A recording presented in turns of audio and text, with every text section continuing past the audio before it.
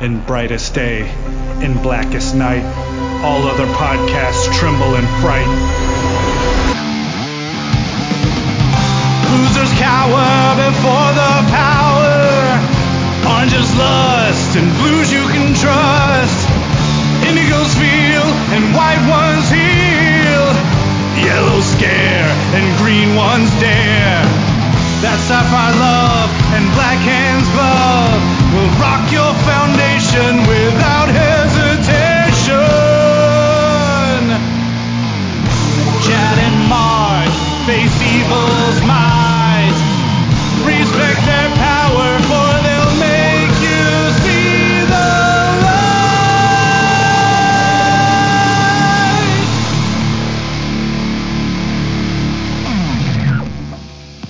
Hi, everybody. I'm Chad Bokelman. I'm Mark Marble. And this is the LanternCast. Episode 323. That's right. That's right. We're talking Hal Jordan and the Green Lantern Corps 42, 43, and 44. This is Dark Star Rising, Part 1, 2, and 3. At least according to the cover, the book, which is one of the great, the love of editing continuity problems, because all the covers say Dark Star Rising, but everything inside keeps saying Dark Stars Rising. True. So, this is Robert Venditti's final arc with his run on the title, and we might as well mention it now. It's been announced that after this, the title will be canceled. Now, they can talk all they want about that, but really all that means is they could be shuffling the characters around. I mean, don't forget, the Green Lantern's title will be picked up by Dan Jurgens, and Hal is a part of that book, at least for a bit, because supposedly, according to the solicits, Simon is on the run, so Hal's working with Jessica on something, so that could be something. Plus, you have the fact that John Stewart is a part of the Justice League, and then he'll be doing that whole Ultraviolet Lantern thing, so maybe this is just a temporary fix. I really doubt any of us truly believes that Hal Jordan is going to be going away.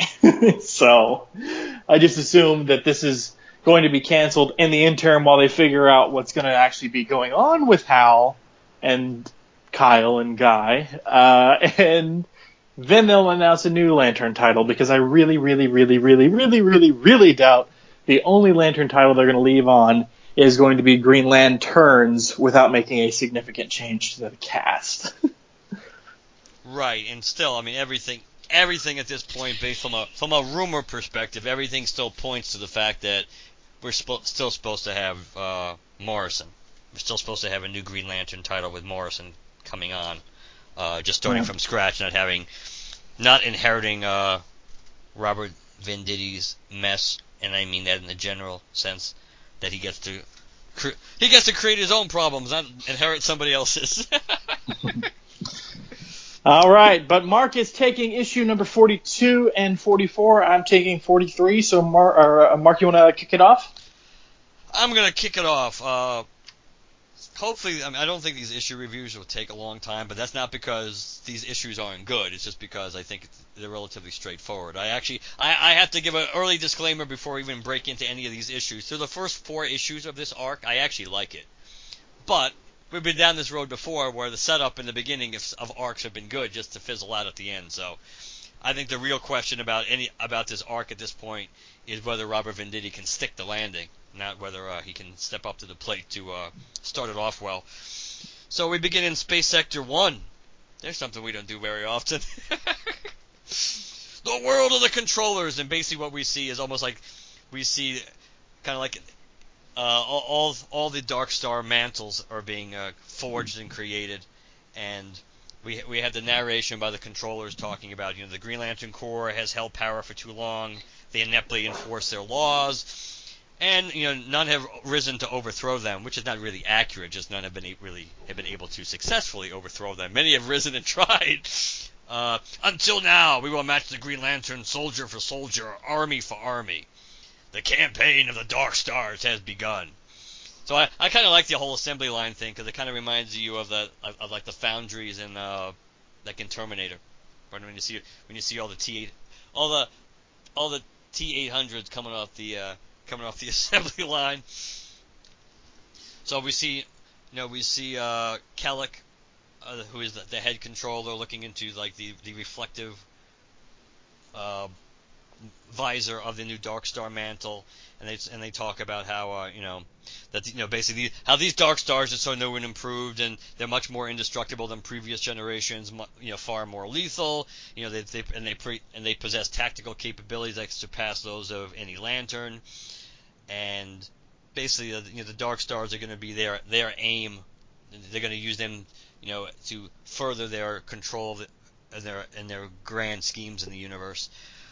We cut back to Mogo, where we kind of have a little interaction between Guy, John, and Kyle, which just basically sets the stage for something that obviously, as Tomar 2 points out, that this has been going on fairly regularly.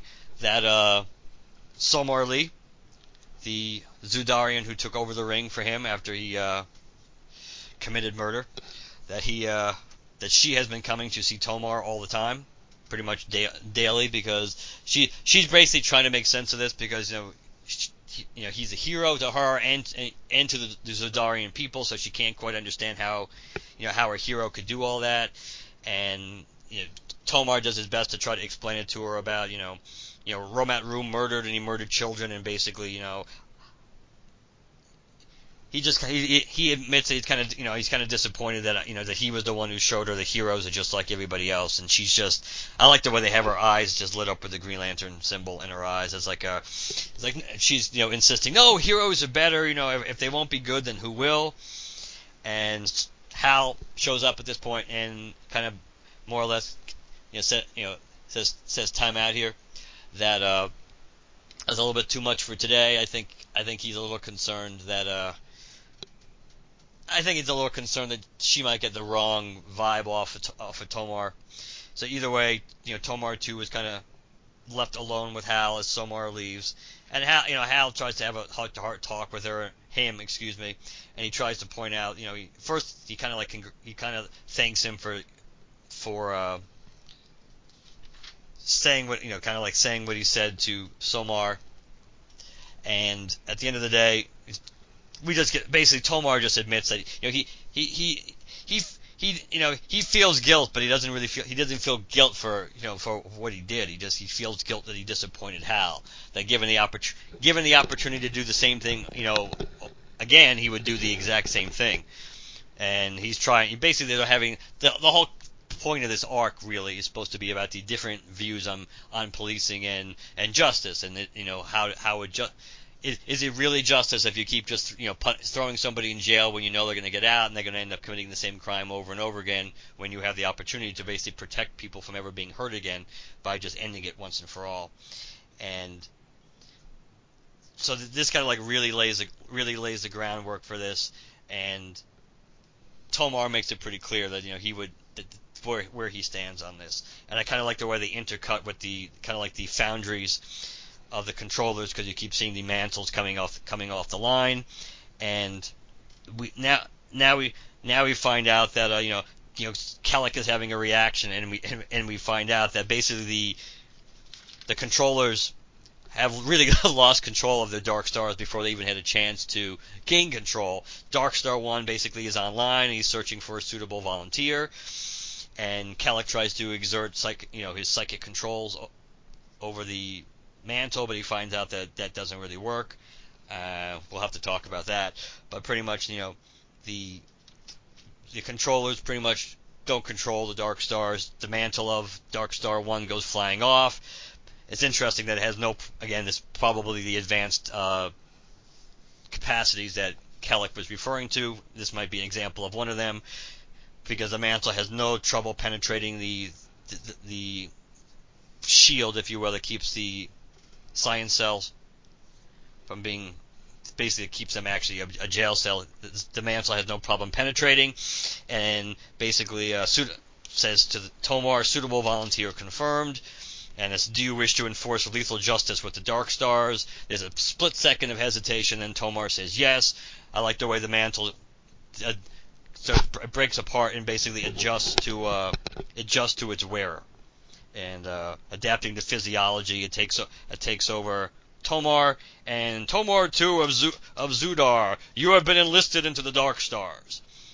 And Tomar leaves, and I like the way Tomar kind of stuns Hal to get away, and Tomar, as he's phasing out, I kind of like that too. He kind of like phases out. It's like you said, Hal, we get to choose what kind of people we'll be. I choose this. So after Hal kind of wakes up, and he's like, he talks to John, Guy, and Kyle, and he goes, "There's been an escape," and John says no, and says he notices it, and it's like, and he goes, "Tomar 2, he had help from the outside," and John's like, "Who helped him?" And it's like, it was something I've never seen before, but it said a word we both know: Dark Stars. Next, the hunt for Tomar 2. Yeah, Ethan Van Sciver did this one, and it looked pretty good in most parts. There were a couple of parts I wasn't okay with, but nothing too drastic. You said you wanted to talk about the controllers losing control. Yeah, what did you think of that? I mean, from my take was, considering how much they were building up, that the controllers, how powerful they can. I know it serves a purpose in the story, that if you build up, this character, or these characters are so powerful, then you introduce other characters that like almost immediately that can do away with them or neutralize them. That increases the power set of that other group. But it just seemed kind of, it's not atypical, because the controllers always seem to fall into this trap. They always think they're more powerful than they are, so it does kind of fit. But they really were kind of building up the controllers to be not necessarily new and improved, but to really play up how much of a threat they were. And then right off the bat, instantaneously, they lose, before they even really get a chance to deploy any of them. They're losing control. I don't know if I thought that, I don't think that worked for me, but I'm curious to see what you thought about it. I mean, it seems like sort of lazy storytelling. I feel like maybe we'll get more of an explanation for it later on, perhaps. I haven't read issue 45 just yet, but I'll say it's just like maybe the controllers bust out briefly, and there's some exposition that'll tell us how this happened or why it happened or whatever. Maybe building the Dark Stars took something out of them. I don't know, but for what we do know, it feels sort of lazy. I agree with you on that. Yeah, I mean that was, in all honesty, I think that was the only negative in this issue for me. I think in one of the issues, I think it might be yours. And I'll talk. And if it is, either way, when we get to this point, I'll touch upon it. But there's another. I'll just wait, because I just think I like the philosophical debate. If there's going to be a real debate, and you're going to present both sides, and you're going to kind of see where both sides are coming from, I think that this topic is worth. It's because it is a deep discussion. It's not necessarily black and white, what's right, what's wrong. But if it turns out not to be, where it's being slanted so one-sided, it's like you have to agree with this one side because of the way it's written, then I think then that's going to have a negative effect, at least from my perspective, on this arc as a whole. But we are still like, well, technically 4 issues into this arc, but only 3 for this episode. So I guess we'll have to see how that plays out. But I got off to a really good start. This was a strong issue.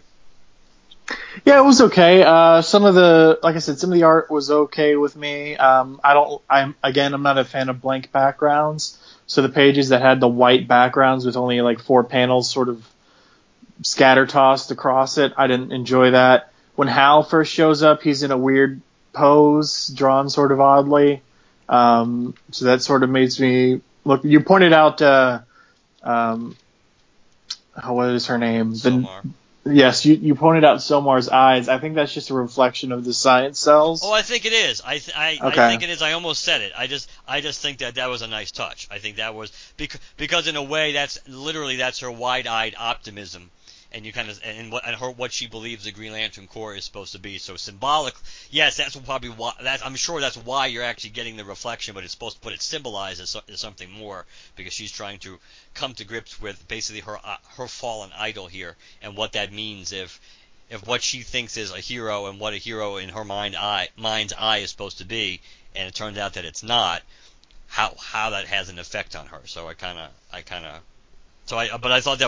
thought she was drawn wonderfully, though. Right.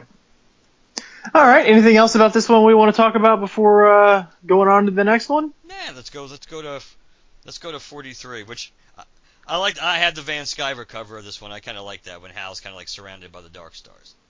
Yeah, the variant is odd. It's not bad, but it is odd given Kyle's costume. He's got an odd costume we've never seen him wear before. But 43, entitled Lethal Force, is written by Robert Venditti, penciled by Rafa Sandoval, inker Jordi Tarragona, colorist Tomei Mori, letterer Dave Sharp, cover Ethan Van Sciver and Jason Wright, variant cover by Tyler Kirkham and Tomei Mori, assistant editor Andrew Marino, and editor Brian Cunningham. We open up across the space sectors. On various planets, we see various lanterns reporting back to John and headquarters that there have been several executions across the sectors of space. Not Kaloi reports in with his partner. Why do I always forget this other lantern's name? The second one. Oh. Here. In the second panel. Graf, isn't it? Graf, yeah. Graf reports in on some slaughtered individuals, and Aricia reports in. Basically, all these people had a chance to be arrested or surrender. In the sector that Aricia is in, it was a life sentencing facility because the world that they are on abolished the death penalty. So basically it's just showing that the Dark Stars are running rampant, taking criminals out one by one, giving them no quarter. So this causes John, Hal, Kyle, and Guy to go confront the Guardians, explain to them what's been going on. John tells them that there's a planet in Space Sector 1 that they've sort of traced all this into. Hey, we understand that with what happened with General Zod, you guys didn't want to interfere for whatever reason, but this is a threat to sanction. It's an unsanctioned threat to law and order, and this needs to be handled. The Guardians agree and agree to send out a force, and including Hal, John, Kyle, and Guy, and whatever lanterns John deems necessary to tag along. So he does, and he goes out there with like Hanu and Rotlop Fan and 2-6 and Izamat and Aricia and Tyriot and Graf, and a few others we'll talk about later. And when they get to just outside of the orbit of this planet, they're talking about going in, but John says, hey, Stell, take Hanu, go scout it. Stell's gone. John asks him to report, and he's like, I don't understand, John. I'm back on Mogo. He's like, what? And then ambush, the Dark Stars show up. They can phase jump. John orders everybody to fall back, but then they phase jump, and they're all back on Mogo. But they're one less lantern. Hal isn't there. But Hal is on the surface of the planet. And he is staring down an entire, I want to say, Voginian arranged fleet of Dark Stars. And if you know what I'm talking about, I'm referring to Hitchhiker's Guide, the Vogons. We'll talk about that later. It's an odd splash page, though. Yeah, it is. Double splash, I should say. It's an odd double splash page. Hal gets all hard and erect and decides to scream "Who's first?" at the crowd like a machismo bullshit. You're like, come on, look at that double page spread. That splash page rather. Like, seriously? You really think you're gonna scream who's first at that crowd of Dark Stars? How cocksure of yourself do you have to be? But whatever. He doesn't have to light up too long because Tomar too floats down and says, "Hey, we chose this." Hal says, "You can say that 100 times, but I'm not going to believe you." So Tomar tries to go to work, expressing essentially what he expressed in Mark's issue. My issue is pretty heavy with the talkie-talkie. He says, "I told you, I was in the science cells. I lived among the criminals. They don't talk about regret. They don't know remorse. They dream of future scores, their kill list. Your laws let those evil aspirations breathe." And Hal says, "I don't accept any of this. This is the controllers talking. They're using the Dark Star mantles to mess with your mind, to make you think like they do." And Tomar says, "Oh, there's something I need you to see." So he teleports, or phase jumps them, rather, to convince him about what's going on and shows him that the controllers are actually all under their control. The Dark Star mantles gained consciousness on their own. The universe does work in mysterious ways.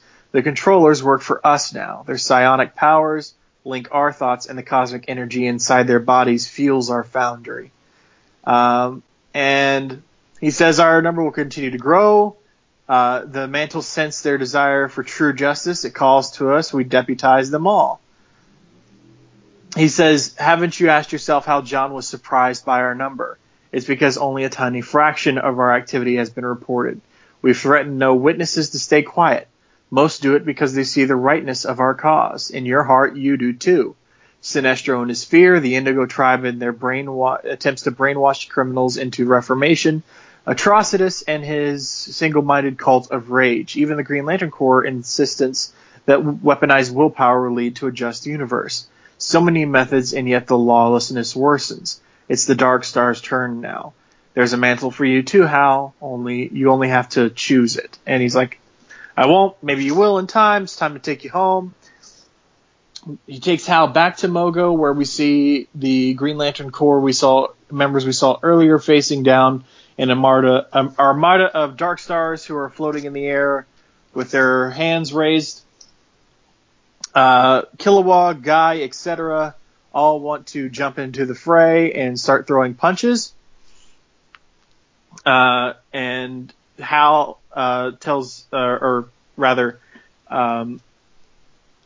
John asks Hal one question: "How many?" And Hal says, "More than us, a lot more." And Tomar says, "Your choice." And John orders everybody to stand down. And one of the Dark Stars disagrees with Tomar, but he says, "Our lethal force is reserved for criminals. But if, you attempt to interfere with us again, John will respond." They all phase jump out of there. And then Guy's kind of saying, "Hey, or rather Hal says we can't beat them without help." Guy's like, "You'll never know until we try." And John says, "This isn't football. We only get one down. Kilowog, go tell him what happened here." And Hal asks, "Who are we calling in for backup, John? Are we talking the Justice League?" And John says, "Batman in a spacesuit won't get us anywhere." And Guy says, "Who then? We're cops. Everybody hates us." And John says, "Here's hoping they'll hate the Dark Stars more." So go to anyone who has reason to join us. Do whatever it takes to convince them. I don't care if they're a friend or a foe. Everyone has a stake in this fight. And next, friends in low places. So, talk about some of these lanterns on the splash page, just to get there. Sure. All right. First up, we see one of my favorite lanterns in terms of design. It's how do we say it? Is it Tyrut?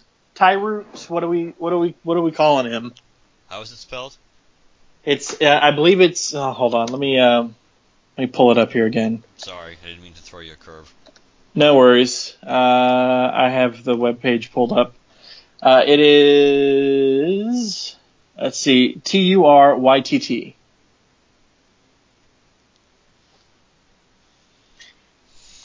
Maybe Tyrut. Yeah, he replaced Kehan, but he looks an awful lot like a Red Doomsday.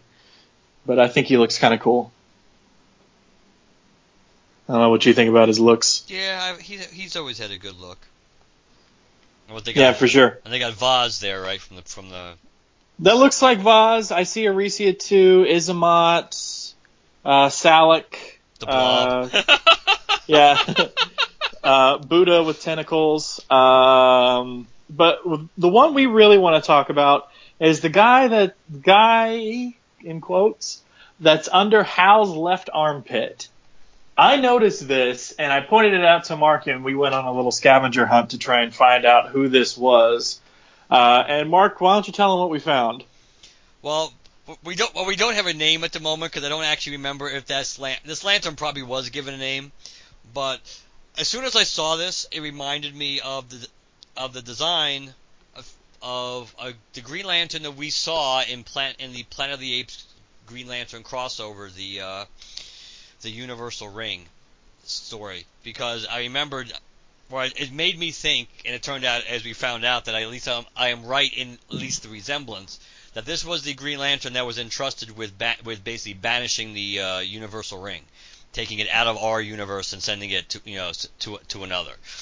And as we looked at this picture, the only thing that makes it questionable is, looking at the picture in Planet of the Apes, it's pretty clearly a chick, even though she's extremely buff. So maybe she's a little androgynous and so maybe it may very well be the same character. It certainly looks like it's designed to be the same character because the outfit's exactly the same. So if it's not the same character, it obviously is somebody sent from the same planet. But considering the only reference point would have been Planet of the Apes to have a lantern design like this, you have to think that this is kind of like an homage to that storyline and to at least bring that lantern into real continuity. So I would say, whether it's a he or a she, we really can't tell from that one page. I think that it probably is supposed to be the same lantern that we saw. Yeah, and I agree with that, and I do like seeing some of these other lanterns. I like seeing, like, for instance, Rotlot Fan show up. He's been showing up quite a bit lately. It's cool to see Izamat. I'm going to assume that's Izamat. He looks a little bit different than I expect Izamat to look, but it can't be anybody else, right? I agree. Wasn't Izamat killed though? I don't think so. I thought Izamat. He cut off his legs. I thought he bought it in another story, not in this book. I thought he bought it in another Green Lantern story, somewhere else. If he bought it during Edge of Oblivion or Lost Army, then it probably doesn't count. I don't think. Let's take a. Let me. Knowing how DC reacted to all that. Let's take a look. I just want to see. I like how 2/6 has become sort of like a staple member now, because we were there for her introduction. Not that they do much with her, but they haven't done much with her for quite a while. But it's nice she keeps showing up in the background because she is. Let's face it, she is extremely recognizable. She's, when you need, like, hey, let's get a crowd of alien Green Lanterns. It's a cool thing to have in the background rather than all look just like random humanoids. When you see her, you're like, oh, alien. Right.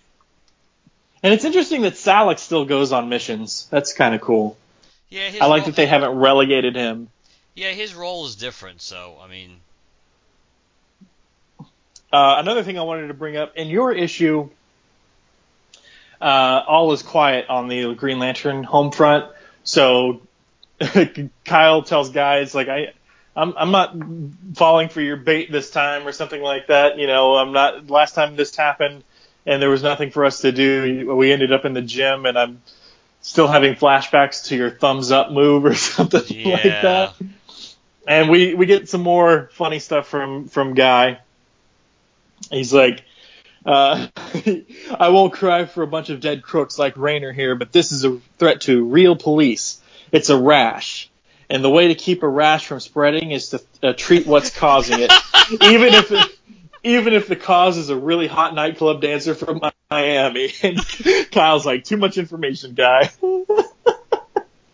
That was a great line. It was from what I'm thinking of was from the Death of Hawkman miniseries, but they kind of revealed in the final issue that I guess that Izamat didn't get killed. So okay. that's what I was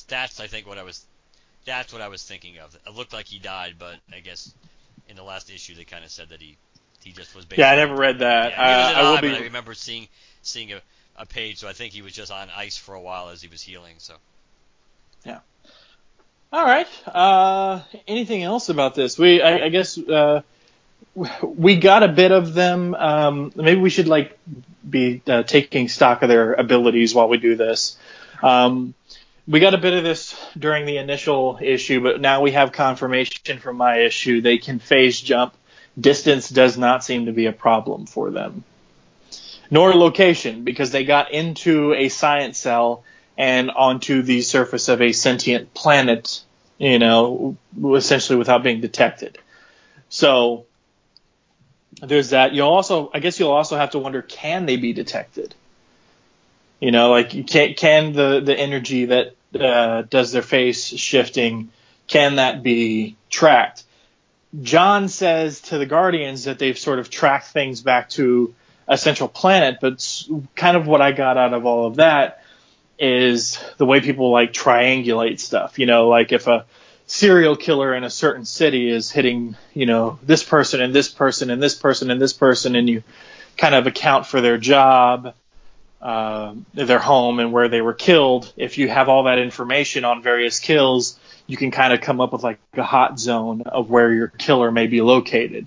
I feel like that's what John was doing here, but did you get the sense that he was tracking their phasing, or he was just sort of doing what I just described, but on a cosmic level? Well, see, there's also a possibility here that the Dark Stars were kind of laying the breadcrumbs on purpose, because obviously they were setting them up for a trap. So the Dark Stars may very well have been either not phasing entirely all the time, because obviously they weren't phasing to begin with, because they didn't know they could phase. They didn't know they could phase till they got ambushed. So the reality is that probably answers the question. They probably were deliberately leaving a paper trail, so to speak, so John and the Green Lanterns could figure out where to go so they could get ambushed, because clearly at least Tomar, who seems to be at least at the moment seems to be the nominal leader of these guys, that he wanted to kind of get the point across. He wanted to try to do the whole negotiation détente kind of thing at first to see if they could, I guess, peacefully coexist, which we kind of know it really isn't going to work. Even if it wasn't kind of being forced in the story, it kind of we know based on objectives and things like that it's probably not really in the nature of this, to work out for that to. But we will see. But I think that's probably was. I think it probably was a trap more than anything. Yeah. All right. Well, that's all I have for my issue. Do you have anything you wanted to talk about? The only thing I wanted to talk about a little bit was kind of something that I kind of alluded to when I did my issue, that I didn't like the idea of the other Dark Star so quickly making it sound like, oh, we should just kill them now.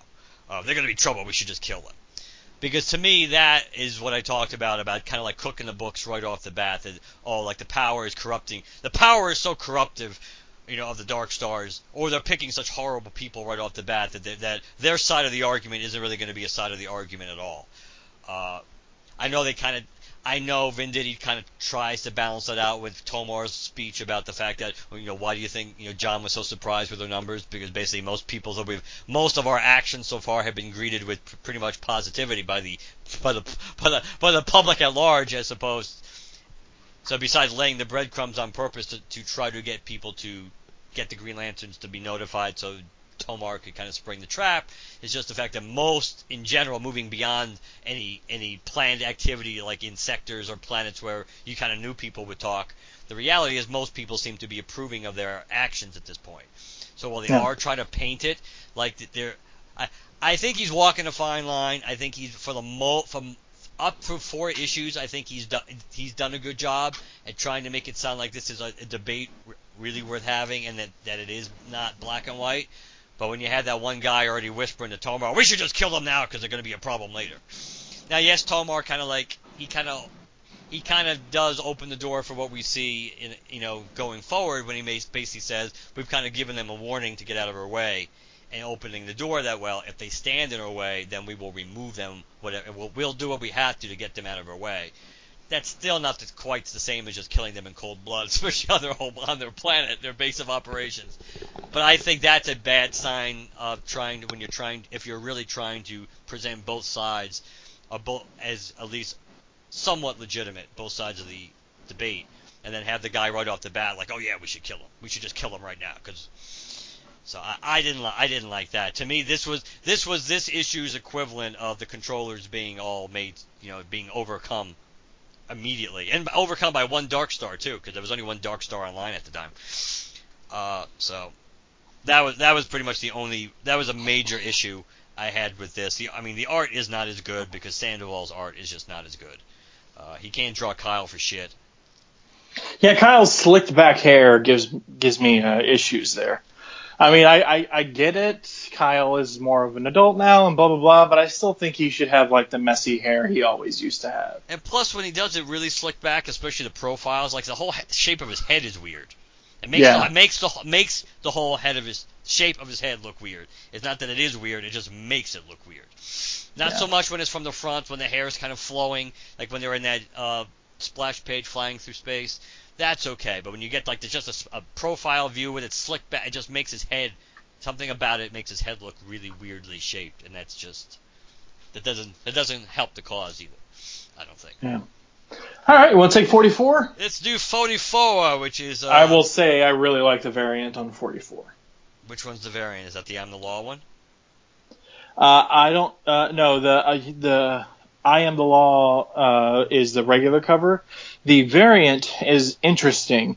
It is Hal reflected in the broken visor of his breathing / helmet thing that he wears as a fighter pilot, and the ring is floating above it.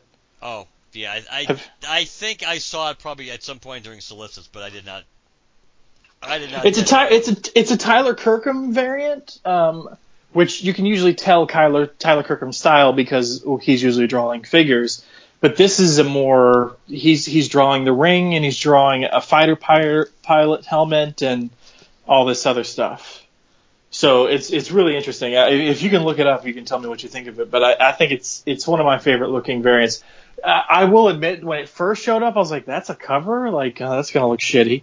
But the more I see it, the more it grows on me. That was for what, 43 you said?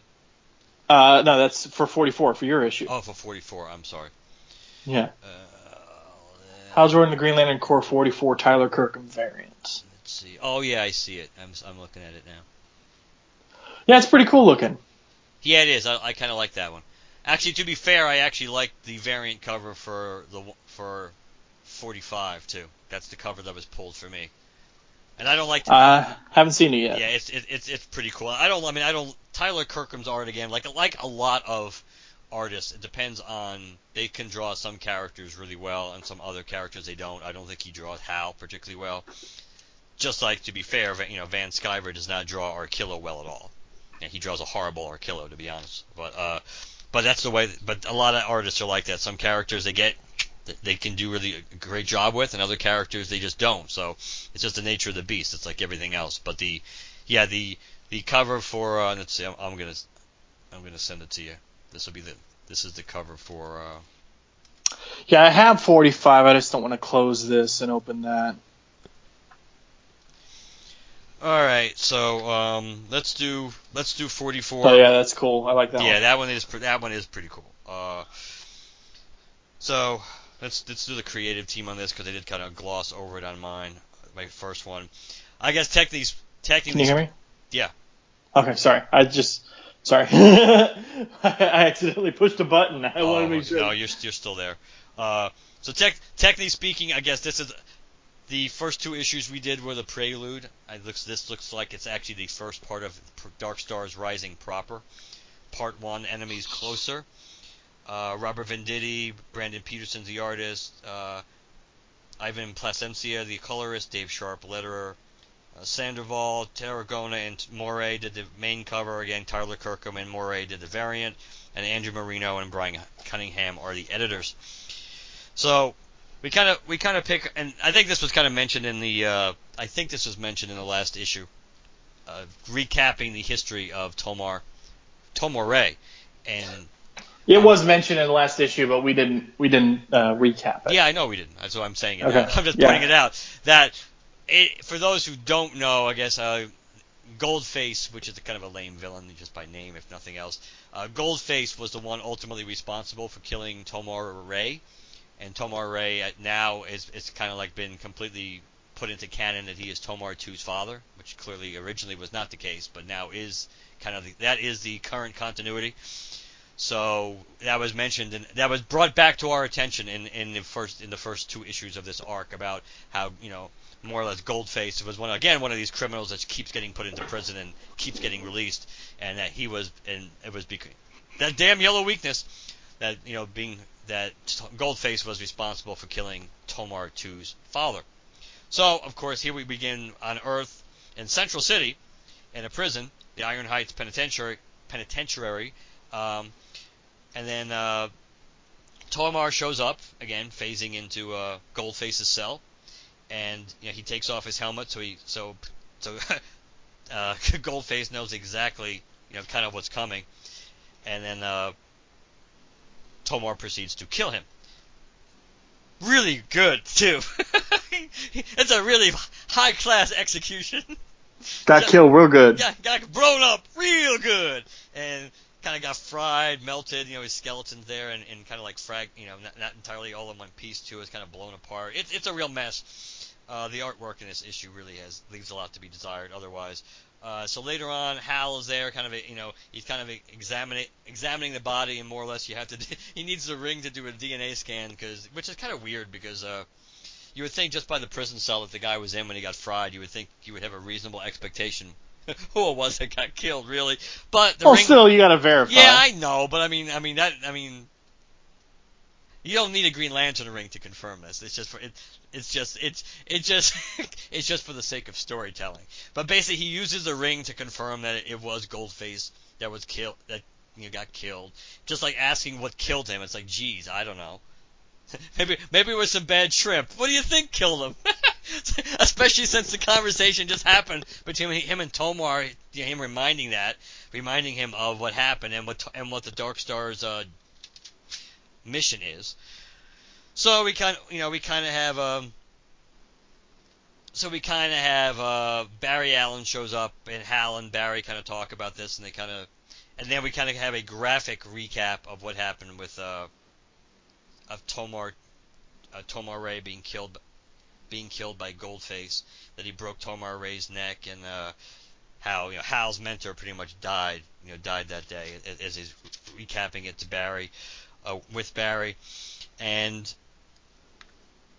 Hal kind of has guilt over that, and he just kind of the way he talks about basically. Tomar Ray was a mentor to him, and he kind of took over and tried to be, a mentor to Tomar too, kind of like in a way to make up for what happened with Tomar Ray and to pass on what Tomar Ray had done for him, and he feels like he failed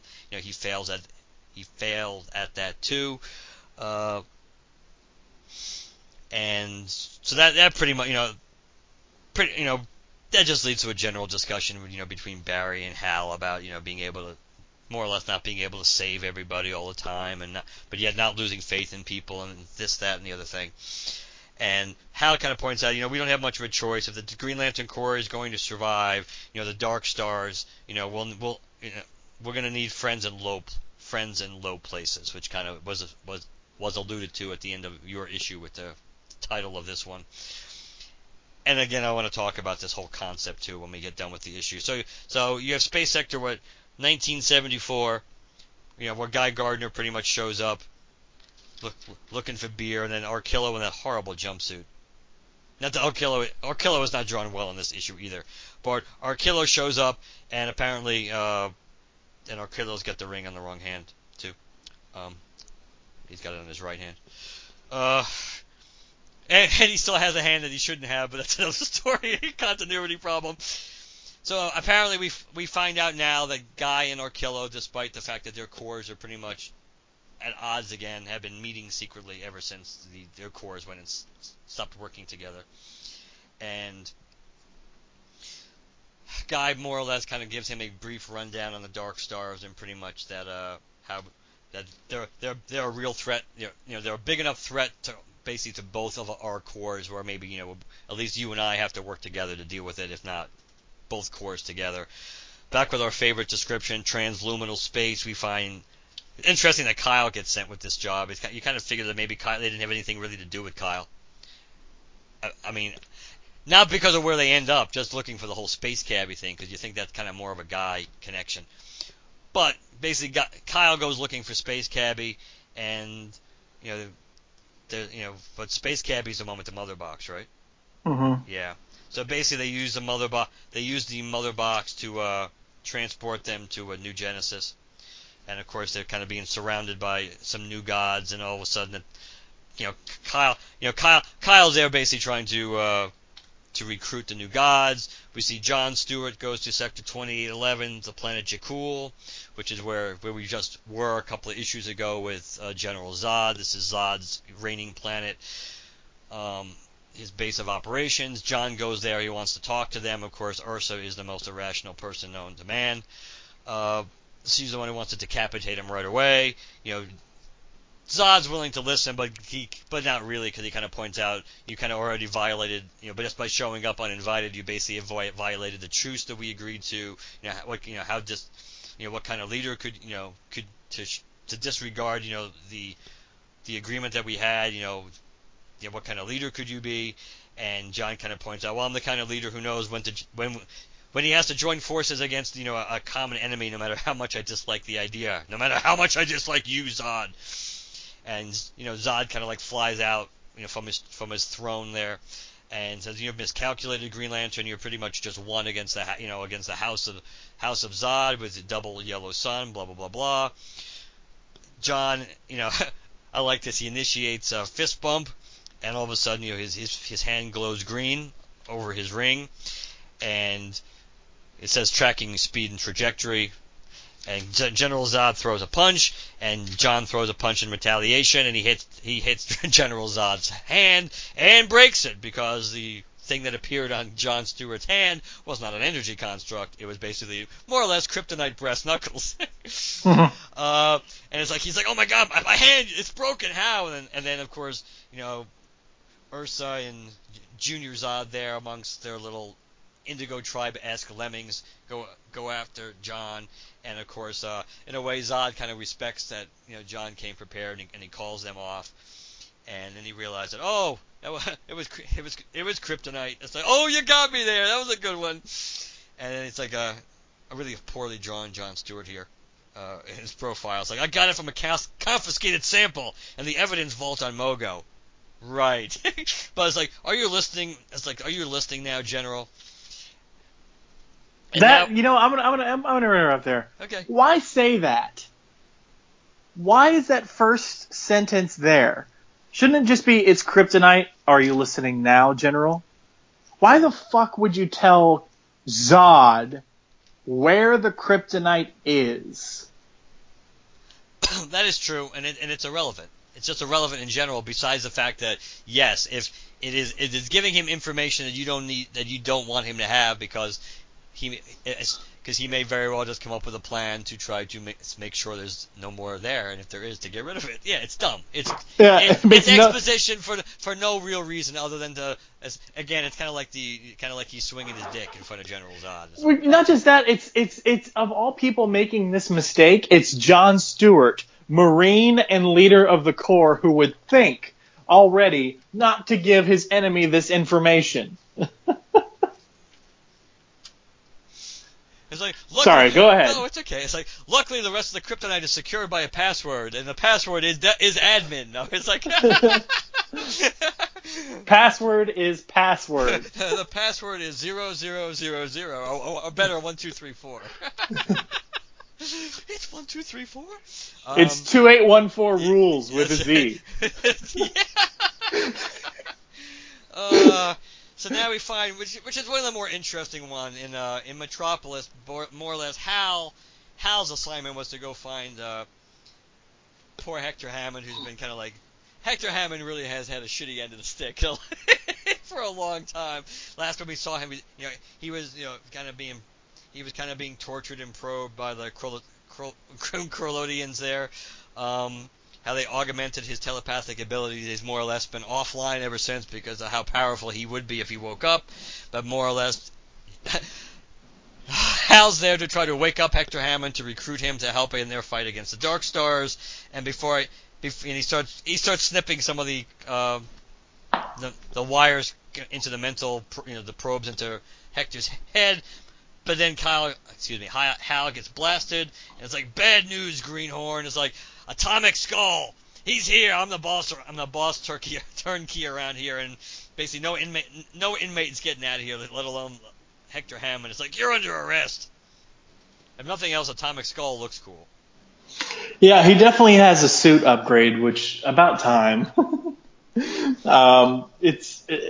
always been visually DC's Ghost Rider. But yeah, so that's cool. Of all people, Atomic Skull though, I'll admit I'm not familiar enough with DC's New 52 / Rebirth initiative to know where he's been and what he's been up to. Is this the first time we've seen him since like Rebirth, or even since the beginning of the New 52? I probably am gonna guess no, but it certainly was a character that it was really surprising that let's see, I'm just trying to see in the New 52. He was in the New 52. I mean, it's not like any of us would.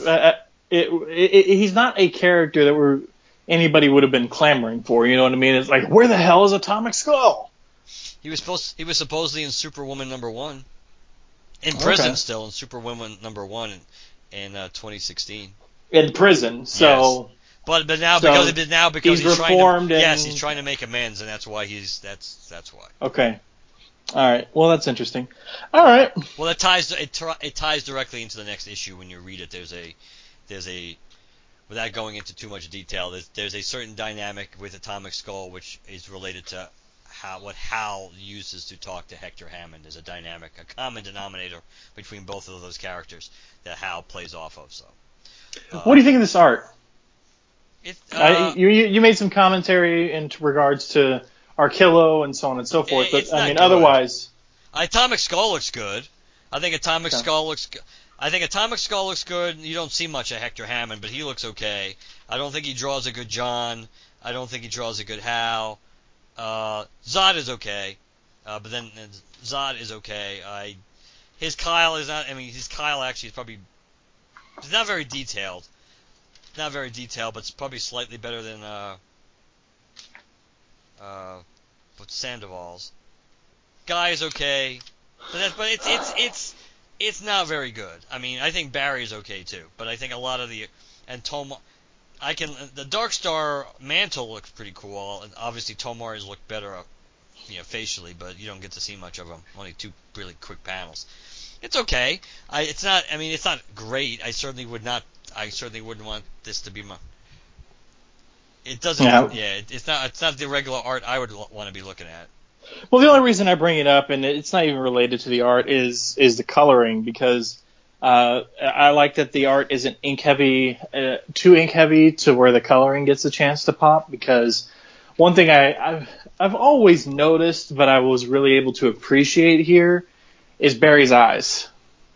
I really appreciate that Barry Allen is and always has been a blue-eyed guy, because he's clad in scarlet the entire time. But when you see those blue eyes, they really pop.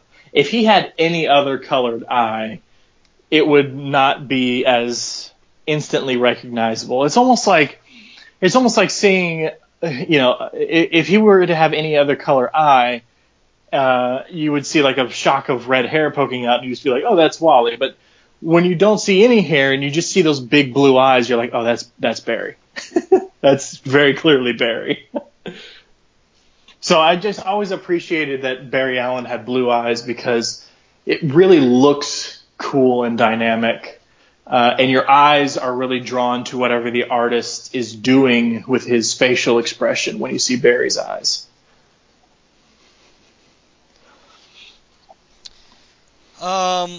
Overall, I think, moving off the art, I think my issue with this issue is that it just seems like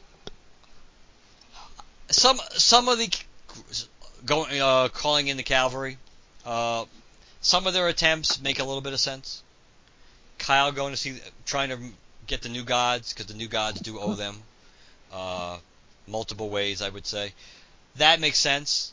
I can see Guy and Arkillo, even though again that friendship was we know incredibly heavy-handed and forced. That magical bond they supposedly had just because they had that fight they never needed to have anyway. I could see why they would see Arkillo as somebody who might help them, though of course realistically it is more the Cullen Bunn Arkillo than the Arkillo we got in this book, because there wasn't any semblance of that good kind of like wanting to be a hero Arkillo that was ever carried over into this book. But I can understand why he would search for him. The Hector Hammond thing is kind of shaky. I think when you read next issue, you can understand why Hal thought it would be a plus, or why he could help.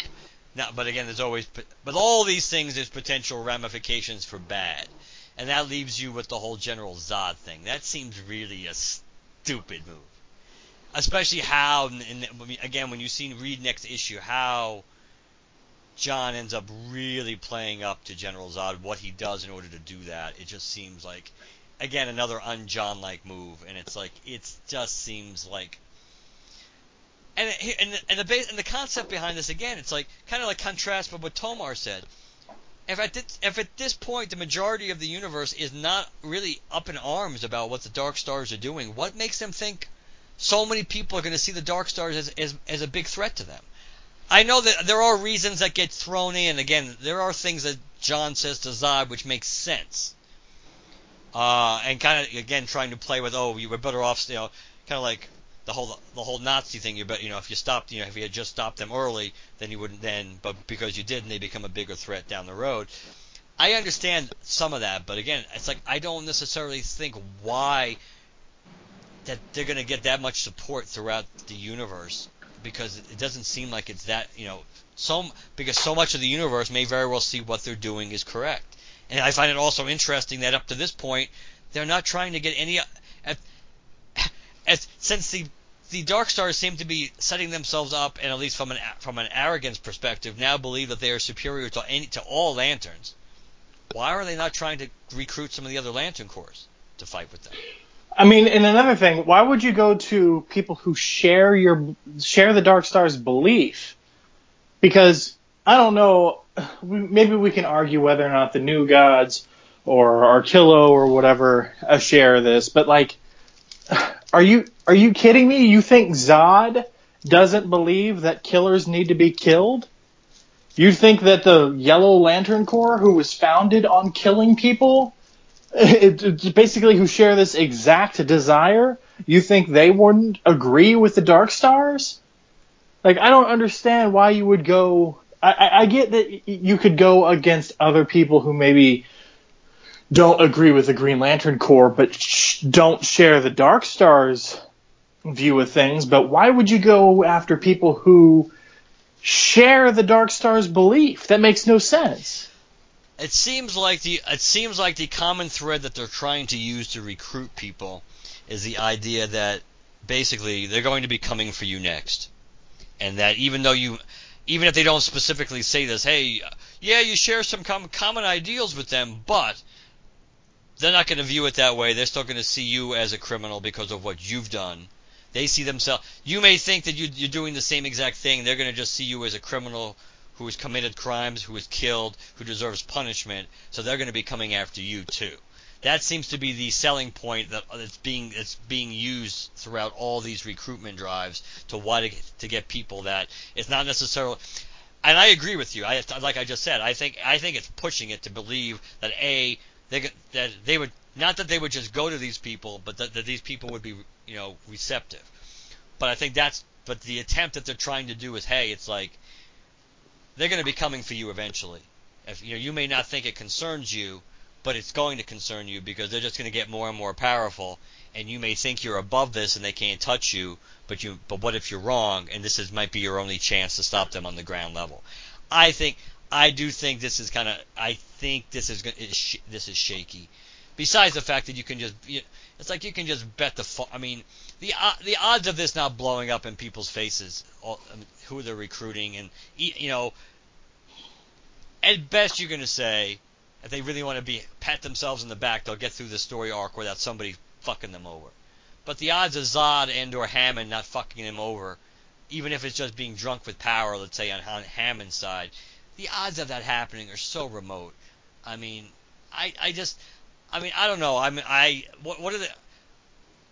Do we think we're going to see like the Sinestro Corps show up and fight alongside the Green Lantern? Is that what we kind of think might happen here? I think some members of it, because I cannot see Venditti exiting this title without bringing in more than just Arkillo. Yeah. If this wasn't his last story arc, then I'd say maybe we wouldn't see them. But it is his last story arc, and he says it's the culmination of all the stuff he's been doing. So I really would be shocked if all we got was Arkillo out of this. Yeah. Now we may not have Sora have a big conversation. Maybe the only extent we'll see is like in the big final battle between the Dark Stars, we'll see the Yellow Lantern Corps in like a double page spread with all the other people going up against the Dark Stars. But I think we see them in some capacity.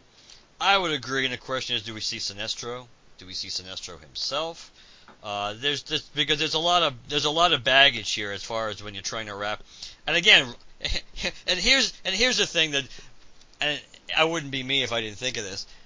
You're trying to recruit people to help you. Wouldn't try to go and get Saint Walker be a bright move at this point? Hmm? You're already outgunned. Why? Give you a boost. Yeah, you're already outgunned, and even if and I don't even know if they touched upon this in this new series, that we know and Saint Walker knows that theoretically he can amp up both of those cores. So you're completely outgunned and outmatched power-wise. Why would you not at least go out and even if you didn't want to introduce any other new blues that he's been recruiting at this point, wouldn't you want to get the guy who can amp up both your cores to like over 200% by himself? And plus unlock his full capacity too, being around both. And to be fair, we don't know that's not going to happen yet. But if I had to bet money, I would bet that it's probably not going to happen. Because Saint Walker just keeps getting screwed over. But that's another, and that's a thread that the Blues have been touched upon in his run, but in this new Hal in the Core run, but it hasn't been a major factor.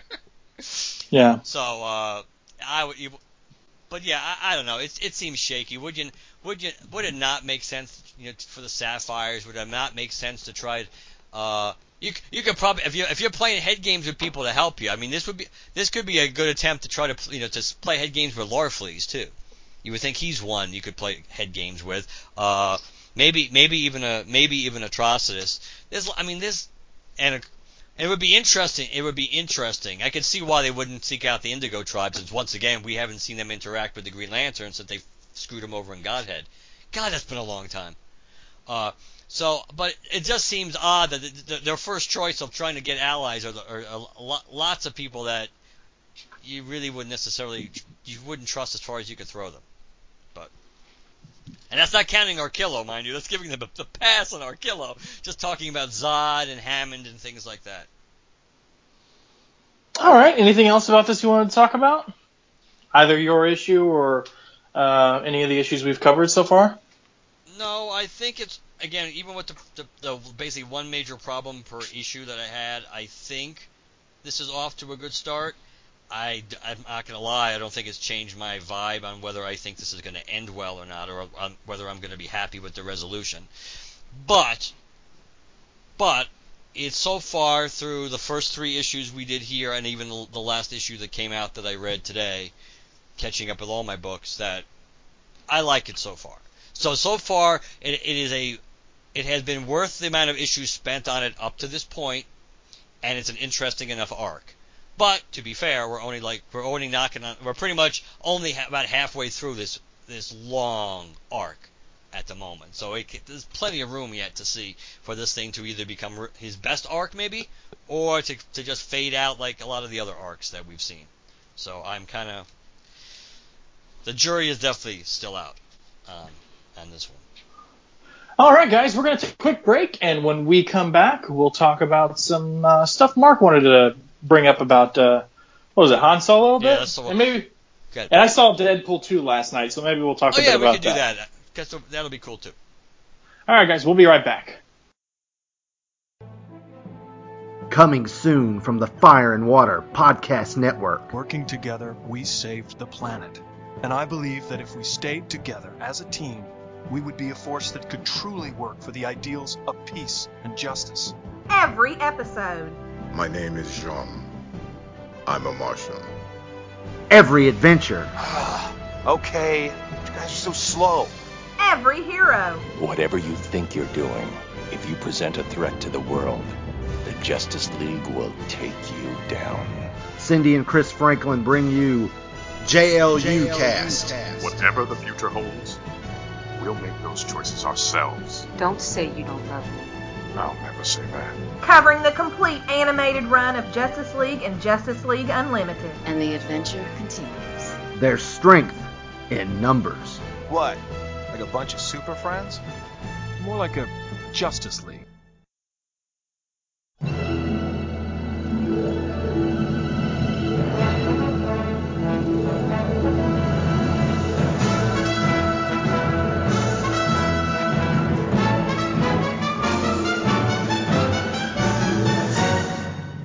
My name is Bob Fisher, and I'm the host of the Superman Forever radio podcast. On the Superman Forever radio podcast, I talk about Superman from 1938 to present day. And in 2018, we celebrate the 80th anniversary of the Man of Steel's first appearance in Action Comics with a full year of new episodes, more episodes, plus new features like The Adventures of Superman when he was a boy. Superboy is coming to the Superman Forever radio podcast. Also, the Superman Forever Roundtable Discussion Group, where I gather together some of the best Superman podcasters around, and we talk Superman. So if you want to know why I've been a Superman fan for over 60 years, point your favorite podcatcher to the Superman Forever radio podcast at supermanforever.com. All right, guys, we're back. Mark, you wanted to talk a bit about Solo. Yeah, let us talk about Solo for a few minutes. Obviously, at this point, Solo came out this past weekend, and it clearly did not do particularly well at the box office. I heard it did worse than Justice League. Is that true? I think I forget. Give me 1 second. I actually forgot how much Justice League did in its opening weekend, but I'll tell you in 1 second.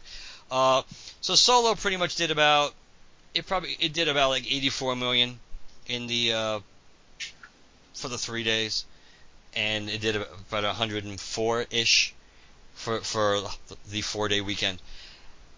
Which is not, it's certainly, it didn't. I mean, from a pure financial, an opening weekend perspective, it wasn't, it certainly wasn't a bomb of epic proportions. Yeah, it actually did do worse than Justice League. Justice League made almost 94 million in its opening weekend. So I mean, I don't want to start the DC / Warner Brothers film debate here, but I gotta say, if that's not giving you some heads up as to what you need to be paying attention to, Disney, then you may need some new people in charge, because that is a huge warning sign when a Star Wars movie doesn't do better than Justice League did. Yes, and the main reason, there are a couple of things I really want to talk about with this. First, for me, of course, the thing that fascinates me about this is the idea that the projections for this movie, probably like about a week or so before it opened, were really high. You kept talking about how good the pre-sales were, and that they were looking at somewhere like around, I don't know, they were projecting potentially like around like $150 million opening weekend or something, or higher. And then it turns out that they were way off. So for me, being interested in this sort of thing, I really would like to know how and why their projections were off by so much. And again, I try not to be a conspiracy theorist, and a lot of people have, because to me this makes no sense if this was the case. I don't buy that, Disney was cooking the books to begin with to really raise the expectation or to make people think this movie was going to do better than it did, because that just sets you up for bigger failure if it doesn't. I know there's a certain line. Don't projections have to officially go back to investors? Well, I'm not talking about what they said all along. I'm just talking based on projections, based on pre-sales and all the other metrics that they use, and that's what I'm not sure entirely everything they use. But like the same way when they were tracking Deadpool's opening weekend or tracking Infinity War and all these things. So then they usually have a general range, and they usually do fall into the range. Sometimes they're underestimated, sometimes they over. But I'm fascinated by how they were so wrong on this, and again, some people think, Disney just put that number out there randomly, and I don't believe it, because it's not like there's a long track record of Disney on whether you want to look at Marvel or anything else being really off. And plus, like I said, you're kind of like really rolling the dice if you're doing that, because if you're projecting your movie's going to have a $150 million opening, even though the numbers indicate there's no way it's going to open near that, it's going to look worse when you don't hit that goal. Plus, the only rationale to do it is that you're going to basically try to con people into thinking, there's so much enthusiasm for this movie, it's got to be good, I have to go see it. I still think that would be too risky. So I think it's more interesting to see how and why they were wrong to make about this. But it didn't do that well. The cinema score, the Rotten Tomatoes, the critics didn't think it was great. The fans, it's a relatively low fan score. To be fair, again, it seems like people have been going on to Rotten Tomatoes a little bit more now to give it a low score, because they give movies a low score. I'm not saying a massive conspiracy or a group effort. It's just something I noticed today. I looked at all of the Star Wars movies, and even Force Awakens, which I think when we did Last Jedi talk, Force Awakens I think was still in the 90s in fan approval, fan rating on Rotten Tomatoes, and now I think it's down to 88. So obviously a lot of stuff, maybe it's just a pushback against Last Jedi, which it may very well be, but a lot of the movies, the fan support, the fan grade has dropped. But Solo was still better than, and speaking of Last Jedi, that's down to I think 46% on the fan score on Rotten Tomatoes. But now, because Solo didn't do well, and I should point out, I saw it tonight, I really liked Solo. I thought it certainly was a hell of a lot better than Last Jedi as far as I'm concerned. And I heard it's a good popcorn flick. It's very entertaining. Does what's his name, Iron Rick or whatever? Does he capture the Harrison Fordness? Not only a few times. And it's not like he's trying to ape his actions or anything, but there are a few moments in the way he talks and the way things that he says and the mannerisms that you can kind of see that it's the same character. You can kind of see that. But the movie to me it was pretty fast paced for a movie that's over 2 hours long. It didn't feel like it was over 2 hours long. Most of the cast was pretty good in it. I enjoyed it. Obviously, and this is your 30-second spoiler for people that don't care. The big cameo in the movie, which they had talked about for a while, they were going to bring a prequel character in, is because this movie takes place, I think, at least 10 years before New Hope, that Darth Maul is still alive from his resurrection during the Clone Wars to his final demise in Rebels. Darth Maul is still alive during this time frame, so he turns out to be the big boss that Paul Bettany's character is working for, and thus Kira, our lovely Emilia Clarke, is really working for too. So he has a cameo at the end, which is really cool to see. It's been a long time coming to see, and even if there's never a sequel to Solo, I'm sure we're going to see him again, because I thought... Did they get the same guy to play him? Yeah. Was it Jason? Ray Park. Yeah, there you go. Yeah. It's really cool. They use Ray Park, so they get the same guy that physically played him in Phantom Menace, and they have the Sam Witwer, who does who did the voice of Darth Maul in the Clone Wars and Rebels. So they kind of have the iconic, the only actor to physically play him on screen, with the voice actor who's now best known for playing him in most of his appearances actually in canon. So they combined the two. So that they did he ever even talk in? Yeah, he did. He had a few. Yeah, he had a few lines with. With Palpatine and/or addressing Palpatine. But it wasn't. Okay. But it wasn't Ray Park doing the voice then. It was somebody else too. So that was always really cool. It was cool to see. It'd be nice to see that character in live action again, because you only see him as a hologram. So it'd be really cool to see. So that was a nice touch. I liked the way they did some really cool things with Chewie and Han and interacting, and Lando and Han and the Falcon, and they did nice touches to a lot of things in Han Solo lore. And so I liked it. I thought so based on the quality of the movie that it is, it definitely deserved better box office and deserved better score. But basically, since the movie failed, the big spin has been trying to explain why it failed. And again, this to me, it's like the media, why people love the media so much, because it's like they overlook the most obvious explanations for why this movie didn't really work. They overlook that and they go fishing for stuff they want to fish for, and for the most part, not exclusively, but for the most part in major articles, leave out the most obvious. Everything they focus on has to do with the release date. It falls into basic arguments that, it was Memorial Day weekend. Memorial Day weekend is never a big weekend, so it was doomed for that reason.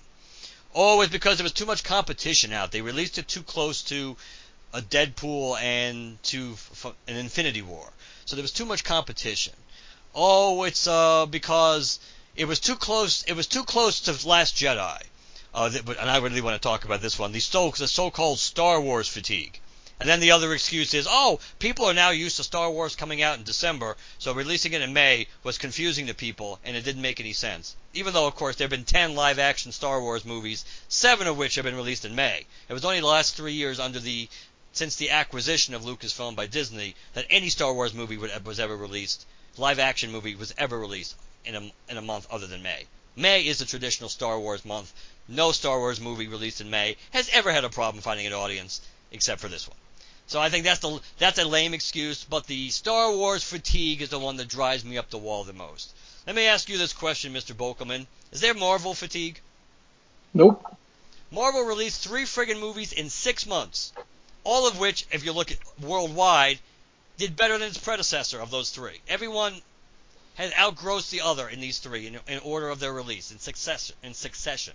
There is no Marvel fatigue. Why? Because people like their movies, and people are interested in what they're doing. There is no. This is going to be a bad comparison, so forgive me, listeners. Hopefully you know what I'm going for. It's the same thing when there's a shooting and people blame violent video games. It's the fatigue thing is just something people tend to throw out when something goes wrong. It's like, is it the real explanation? No, it never is. There's always something deeper to it. It just makes no sense to me why they keep saying, it's fatigue. Because don't get me wrong, they do it when even when a Marvel movie underperforms, or not even a Marvel movie, any movie, when any superhero related movie underperforms. Forget Justice League, because Justice League is just in a line of a pattern of behavior with DC. So people have been talking about it badly with relation to how bad the DC lineup has been executed by Marvel. But let's talk about the beginning of all of that. When Man of Steel or Batman vs. Superman even started causing some controversy and blah, blah, blah. Any inkling of any controversy is this the end of the superhero genre? Is this superhero fatigue? Right. If a TV show underperforms, because I'll say this, I've watched the entire Black Lightning first season, and it kind of dipped somewhere in the middle and then came back up, and I enjoyed it at the end. But considering how it performed at the very beginning, all the traction it had behind it, and then it took a big dip in ratings, people were like, is this the end of CW's formula? Because they had Flash was doing well, Supergirl's doing well, Arrow's doing well. is this signaling the end of it? It's like, oh my god, can you just judge everything by its own merit and not think the entire genre is collapsing? And it wouldn't be as annoying if they just would talk about the other factors that are more logical, just because they don't want to they don't want to deal with it, or it's their own narrative. There's no Star Wars fatigue. There is Last Jedi fatigue, and there probably is Kathleen Kennedy at this point fatigue, because I have noticed the change, because we talked about this during a lot of our Last Jedi talk.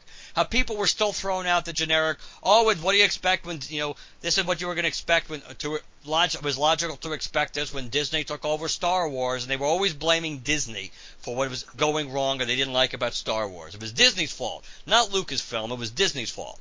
But that has changed a lot. If you really, a lot of the videos, a lot of the articles, a lot of the pages, I see that there's a lot of animosity, vitriol, a lot of aiming at Kathleen Kennedy now, and Lucasfilm in general, Kathleen Kennedy specifically, since The Last Jedi came out. For two reasons, I think. Because they were not happy with The Last Jedi, and they were not, and this is the same one. To me, this is the same argument. They were not happy with Last Jedi, a decent percentage of the fan base, and they also were not happy with when they voiced their opinions that were not again. They were called haters and insulted. They're all fat white guys living in their parents' basement and all these crappy things that were basically, again, the classic shoot the messenger so you don't have to deal with the shoot the messenger so you don't have to deal with the message. So that's one reason, and all the stuff that's been coming out since. Now that we found out supposedly that, yes, there was a plan for episodes 7, 8, 9. That Abrams had a plan, that Rian Johnson flushed down the toilet, and Kathleen Kennedy let him do that. And the more and more evidence that comes out that, yes, Colin Trevorrow had a plan for episode 9, which involved Luke and Snoke and things like that. And Kathleen Kennedy wouldn't let him do it because because heaven forbid she goes against the great Rian Johnson's plan for episode 8. That as the more and more stuff has come out, I think people have zeroed in on her as being part of the problem. So I think there's no matter how you slice it, there's at least Last Jedi fatigue. I think it's Kathleen Kennedy fatigue, and it comes back to the basic fact is that nobody wanted this movie. It has nothing to do with the casting of the movie or the quality of the movie. That when this movie was announced, this was a anthology movie that nobody wanted. Let's be honest, the two anthology movies they've given us thus far, nobody really was crying for. The only difference was that, number one, Rogue One was going to be coming out, re-released after Force Awakens came out and had kind of like rejuvenated the fan base. And even when they announced Rogue One, the main negative, there wasn't much of a pushback, but the main reaction / pushback was, that was an interesting choice. That's not the anthology movie I would have gone with. But for Solo, there was a lot of nobody wanted to see this movie. This is a movie people didn't need to see. At least with Rogue One, you saw it. Once you saw it, you said, okay, I didn't think I needed to see the story, but now that I saw it, it's kind of good that we got to see how the pieces connect. I think a lot of people reacted that way. And don't get me wrong, that's not saying Solo, once you see it, I don't think it affects you the same way, but I think there's parts of it that make you think that, okay, it was kind of cool to see this. But nobody was clamoring for a Han Solo quote-unquote origin movie. And then, unfortunately for it, move beyond the whole firing of the directors and stuff. Move beyond that.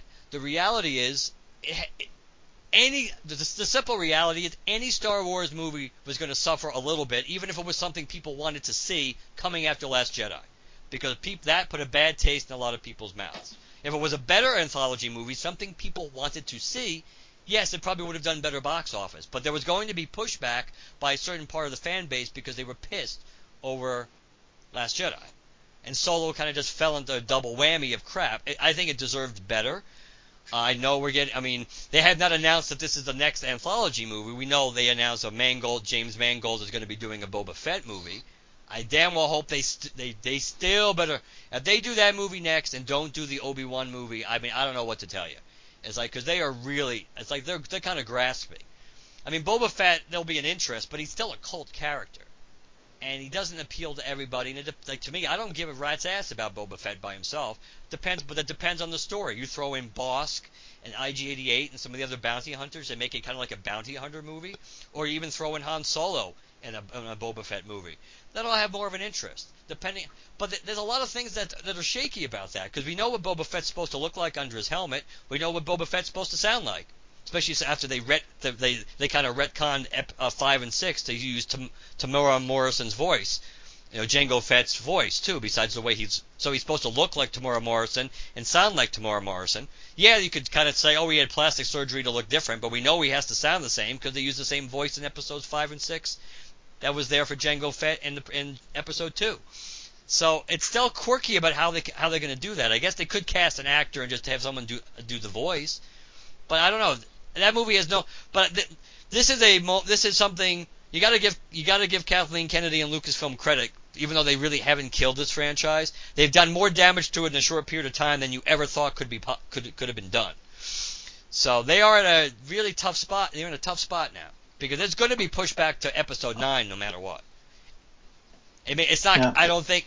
I said this. I was talking about this with my friend who runs the theater, the Regal next to me. That I said this even like a month or so ago. We were talking about Last Jedi and everything. I said I would bet certainly domestically I would bet tons of money that even though usually the middle movie of the trilogy does the least amount of money, I would bet money that domestically anyway episode 9 will not make as much money as Last Jedi because people were not happy. People are not happy. And they're not happy with the story that we've gotten so far. And yes, the Abrams part of it so far has been the better part, but they're at a crossroads. They have to figure out what they're going to do to kind of right the ship. And they probably in paying a little, and giving a little more attention to the fan base probably is not really a bad thing. So that's what I always said. I'm almost done.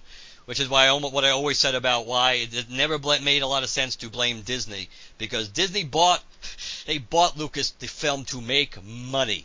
They would be much more. Trust me, Disney would rather release 1,000 Force Awakens compared to one Last Jedi, because they want to give people. They would be happy to give people exactly what they expect, as tweak it just enough to be a little different, but basically give them everything they want, they expect, just to keep them coming back for more, buying more merchandise, this, that, and the other thing. You don't want to alienate your fan base and piss off your fan base. Nobody would make that conscious decision.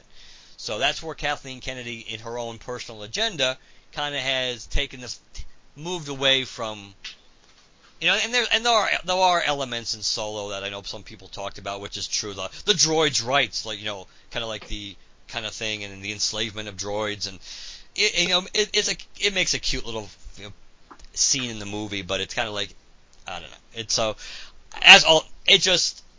I feel bad because the movie deserved better, but as we often talked about, is how the previous movie does and how people react to it. That's going to affect how the next one does at the box office. And Solo, even if there was a moderate amount of interest, Solo would have done better than it did, but it still probably would not have been. And plus, this movie cost a shit ton of money. Don't forget, because basically at least 3/4 of the movie had to be reshot. So I read something today, whether it's true or not, that the guesstimated production budget on Solo was like between 250 and 300 million, which means it has to make a bare minimum of 500 million worldwide to basically break even, and the odds are it ain't doing that because it hasn't made much money overseas. It was a real bomb so far overseas. It is massively underachieved domestically, but overseas it's been a disaster. So it probably has no chance in hell of making anywhere close to that money. Because it looks like it's going to fade away domestically pretty quick. Because it's already, I looked at yesterday's box office. It only made like 1 million more than Deadpool, like on Wednesday. So the way it's trending, it's like it's going to be here and gone pretty quickly. It looks like, unless it was just a 1 week, protest for people and then they're going to go see it. But I doubt that's probably the case. Speaking of Deadpool, have you seen it yet? Yeah, I saw it last week. I feel it's as good as the first one. I wouldn't say it's better than the first one. I think it's at least as good, if not. I mean, if it's worse, guys, it's slightly worse. I feel like the tone was still there. I mean, I enjoyed everything I saw in it. I thought it was funny as shit, and I laughed my ass off at the Wolverine cameo thing in there.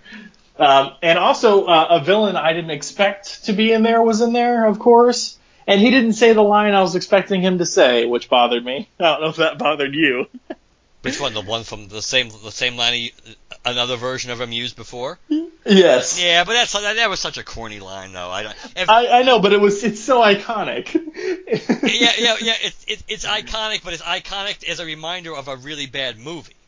So I mean, it would have been. All right, spoilers, guys. So if you don't want to hear, plug your ears, stop the podcast, whatever. All right, sufficient? Okay. Juggernaut's in this. And he doesn't say, "I'm the Juggernaut, bitch." If they were gonna use that line, it would have been. I would have wanted Ryan Reynolds to say it. I would have wanted Deadpool to say it. If anything. I liked it. It kind of was what I expected it to be. To me, whether they intended to do this or not, it seemed, even though obviously any movie with Deadpool is going to be still going to have some uniqueness to it, but this movie seemed much more mainstream than the first one did. This seemed much more like from a structural perspective, it seemed like it was much more of a classic, a normal superhero movie. Well, maybe, but it was also more gory / violent than the first one, I think. I think that's true. It's been a long. I mean, I only saw the first one once, and when it was in the theater. So, but I think you're right. I do like the fact they did more with the X-Men, including the funny cameo. Yeah, I do like that. Yeah. And you know what? I like that they were more accurate, because there's a point in there where the Juggernaut says is talking with Russell, right? Yes. Yeah, he's talking with Russell, and he's talking about his brother who can read minds, which is a callback, because the Juggernaut is related to Professor X. Stepbrother, I believe. Yeah, I don't think. Yeah, they're not. Yeah, there's not blood. They're not blood relatives, but they are. Right. But they do have a tie-in that we've never talked about in the films before. Yep. Yeah. So they definitely did more. They did more to tie Deadpool into the X universe to begin with, and they did try to do more connective tissue. It is now we have to acknowledge that it is kind of a little more than a little convoluted. That obviously this movie is supposed to be taking place in modern times, but yet the X-Men that we're seeing pretty much are the first class X-Men. Yeah. Including with McAvoy as Professor X. So that, even though of course they get you get the requisite Patrick Stewart joke in there, but still the point is that it is like the current X-Men, if you will, the first class going forward X-Men age group. Those are the ones you see a cameo of ever so briefly. I wish they had done more with Negasonic, just because she's adorable. But hi, Kimiko. Hi, Wade. Yeah. Yukio, whatever. Yeah, there he is. Yeah, that was cool. Cable was alright. I never thought James Brolin was right for that role when they cast him, and nothing that he did in this movie really convinced me otherwise. I mean, he was fine. I don't have an attachment to Cable, but at the same time, there was one moment that took me utterly out of it, is when they're all standing side by side, walking away from all of that. You can see how short he is. Which of course they make the point of making the joke in the movie about it, but they do. But anytime I've ever seen Cable, it's like, dude is huge. So it's just like it really threw me off to see him shorter than basically everybody else. Yeah. And I stand out for me, Domino. Yeah, I mean, again, I have no attachment to the character. But she was played well. She's attractive. There was no problem there. Killing off his girl there. That was, even though technically speaking she's not dead anymore with the changing of the timeline at the end. But that was kind of a weird thing to do But I guess sometimes you got to take the chances, so they did that. Yeah. And but nothing in particular I wanted to talk about. I just thought, in case people have heard it, maybe they wanted to hear us talk about it for a minute. And then there's of course You can't have Deadpool without friggin' yet another shot at Green Lantern, right? So. Yeah, that was funny. But my favorite, of course, was the Wolverine shout out when he kills. He must have shot him like 10 times. Which, of course, we all know still wouldn't work. Yeah, so exactly. I know it's a cute scene, it's a cute movie, but the reality is we all know that that's not going to do anything, considering he's still got the same friggin' healing factor that you do, dummy. But he just, Ryan Reynolds is just so desperate to try to get, Hugh, to get Wolverine in his Deadpool movies, no matter what. He's just, and it is kind of unfortunate because it would be cool to see them interact.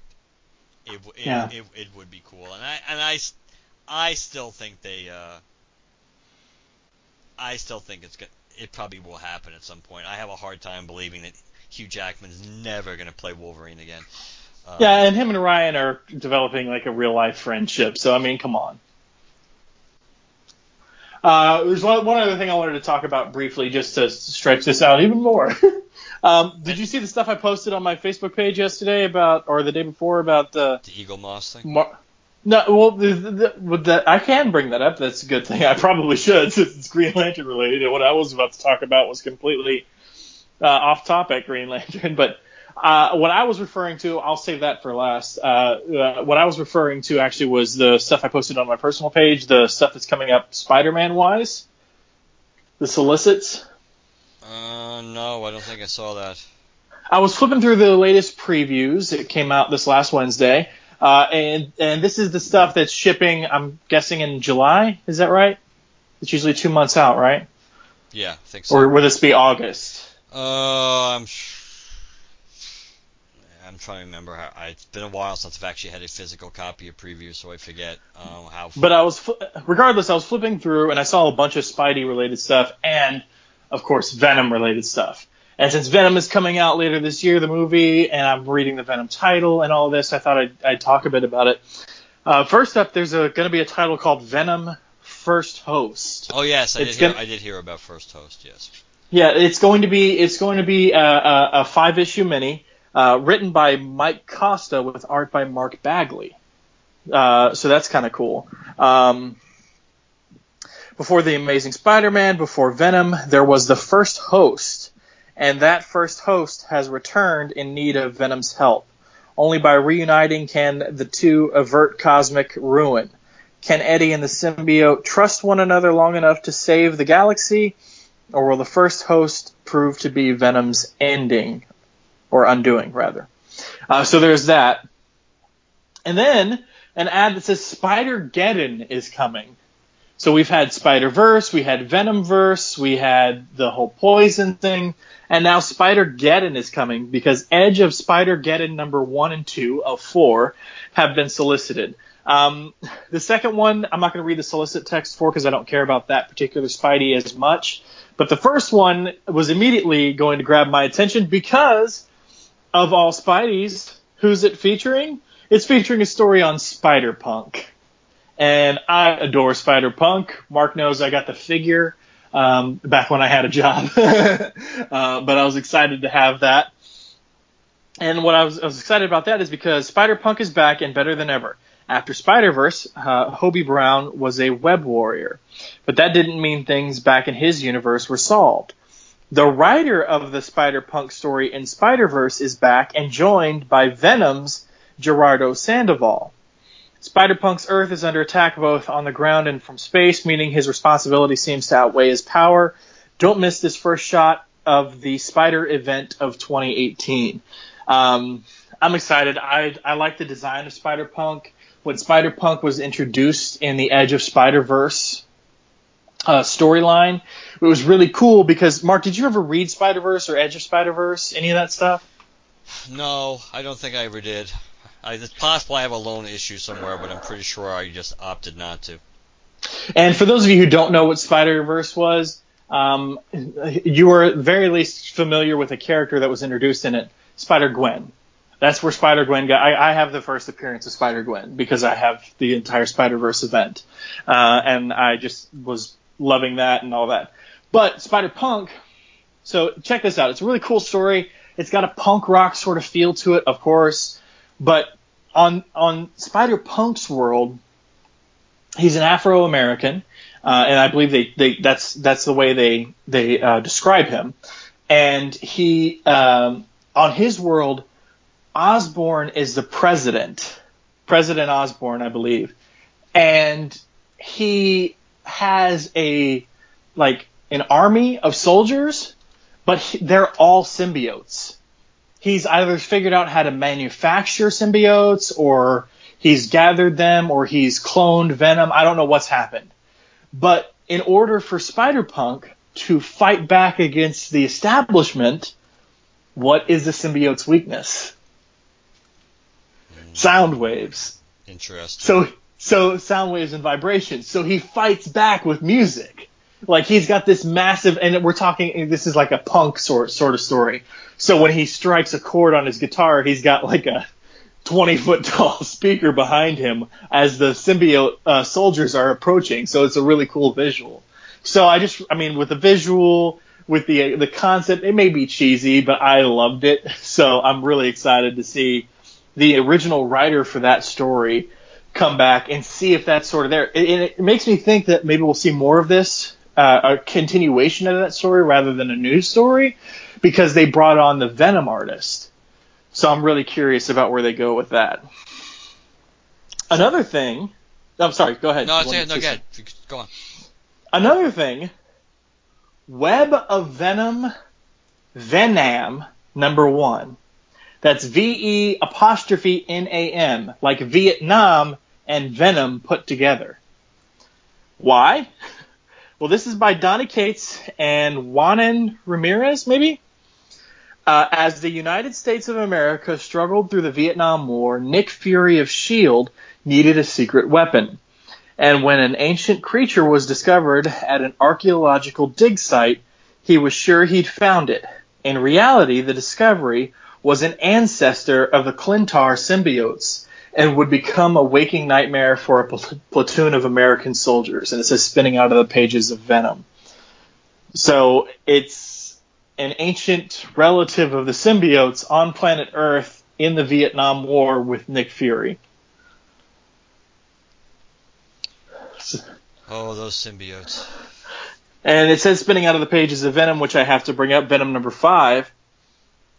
An ancient Clintar has awakened on Earth, and with it, something has stirred in Eddie Brock's symbiote. And while Venom would never do anything to hurt Eddie or an innocent person, the ancient symbiote has no such qualms.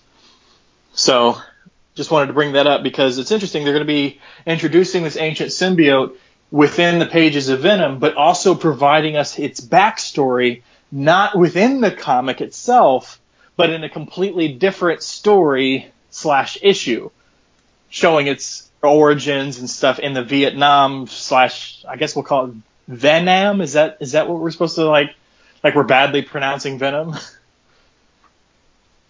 Probably. So that was cool. I wanted to bring that up. And one other thing I wanted to bring up that isn't symbiote or Venom related, they solicited.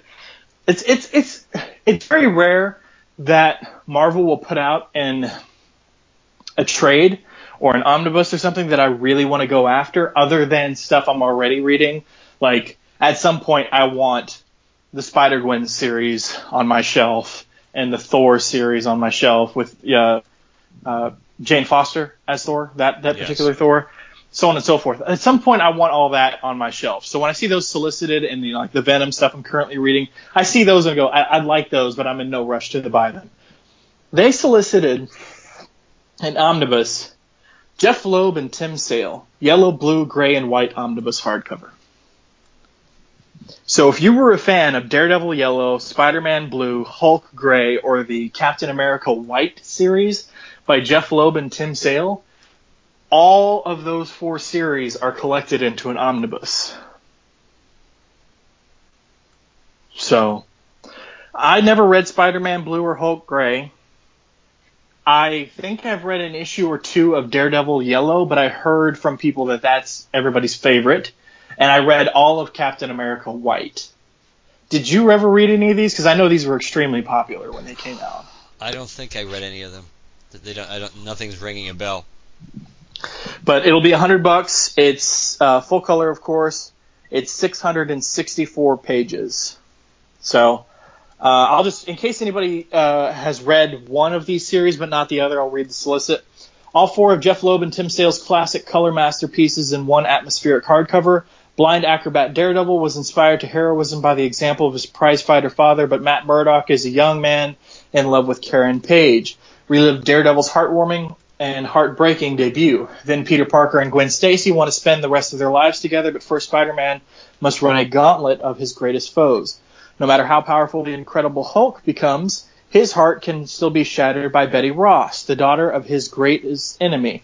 And Captain America battles beside his best friend Bucky behind enemy lines in World War II. Touching and insightful tales of superheroism from an Eisner Award-winning team. Collecting Daredevil Yellow 1-6, Spider-Man Blue 1-6, Hulk Gray 1-6, and Captain America White 0-5 for $100. So, if anybody was a huge fan of those, and I know a lot of people out there were, so if you're curious about those, I would definitely recommend checking that out. But I guess we should talk about what you brought up. That's actually Green Lantern related. I can't believe I didn't think to do that myself, but all right. So I said it on Facebook. I'll say it here. If you've been listening to the show for a while, you know one of the things that I collect. Mark likes all the rings and the figures and stuff, but one of the things I collect because I have limited space is the Eagle Moss collectible figures. I want to say it's 2-3 inch tall lead figures of various characters. They did DC characters, Marvel characters, so on and so forth. Right now, Eagle Moss has been releasing like a bunch of Batmobiles and things like that. But I've got a full set of Lantern figures. In fact, the only thing I'm missing, I'd still have to get someday, is Solomon Grundy, because I feel like he would fit in here. But I've got the entire, the leaders of each of the spectrums, Bleeze, Parallax. I've also got Ganthet, White Lantern Sinestro, Arisia, Deathstorm, Necron, Anti-Monitor, Kilowog, Black Hand, so on and so forth.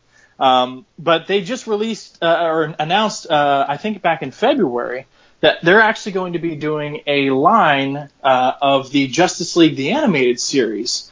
Of course, they're starting with Superman, Batman, Wonder Woman. But they just announced Green Lantern. He's going to be number 3 in this release. So it's going to be Green Lantern John Stewart, done in the Bruce Timm style, from the Justice League animated series in the lead figure Eagle Moss style. It's really cool looking. They're going to be doing the entire original lineup. We got Martian Manhunter, we got John Stewart, we got Wonder Woman, Superman, Batman, Flash, and Hawkgirl. It'd be interesting to see if this line got enough traction to where we got like some Justice League Unlimited characters like Green Arrow and so on and so forth. Question would be really freaking cool, stuff like that. So, what did you think when you saw this? I thought it was pretty cool. I mean, I don't have a huge attachment to the animated show, and I don't have that much John Stewart stuff. I have some. I think the Blackest Night. I think there was a Blackest Night John Stewart. I have the Mattel John Stewart from the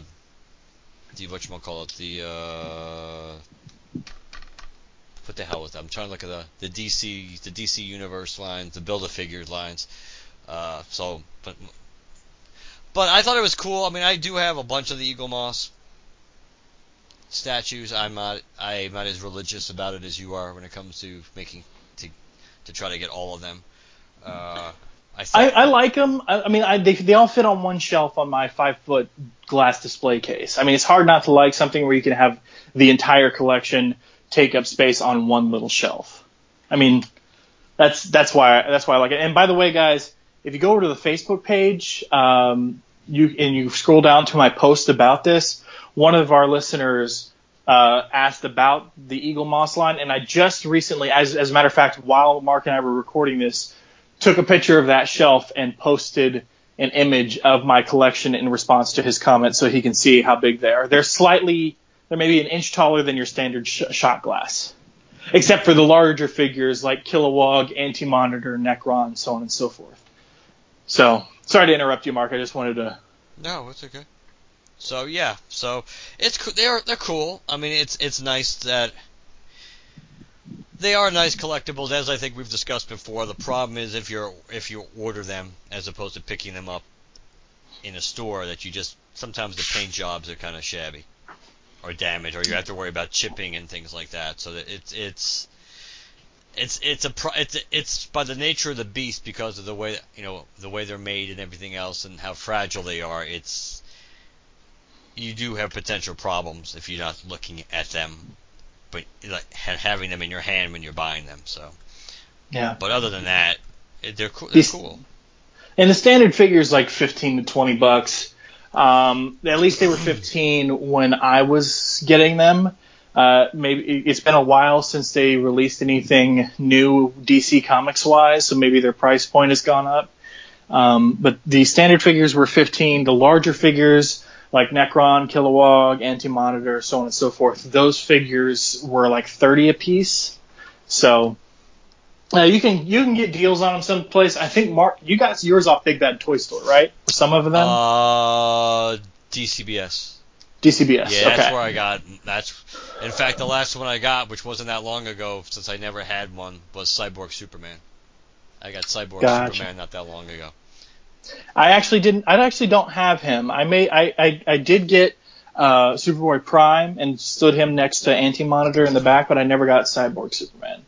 I probably should, but for some reason I associate Superboy Prime with Green Lantern Corps more than Cyborg Superman, which is odd given that both of those characters associate just about evenly given the storyline that they both participated in. True. But I really need Solomon Grundy, just because I've got Alan Scott in here. As a matter of fact, guys, Mark posted a Ring Encyclopedia today, so you should definitely check that out over on our YouTube channel. I was actually thinking of some point, when I have expendable income, I was going to buy one of those motorized, slow rotating discs off of Amazon and start doing reviews of these Eagle Moss figures. I can post a video of it slowly spinning while I'm doing some voiceover and showing some of the figure and the information about it. Because all of these characters from Eagle Moss actually come with like a booklet, maybe magazine-sized book about the history of the character.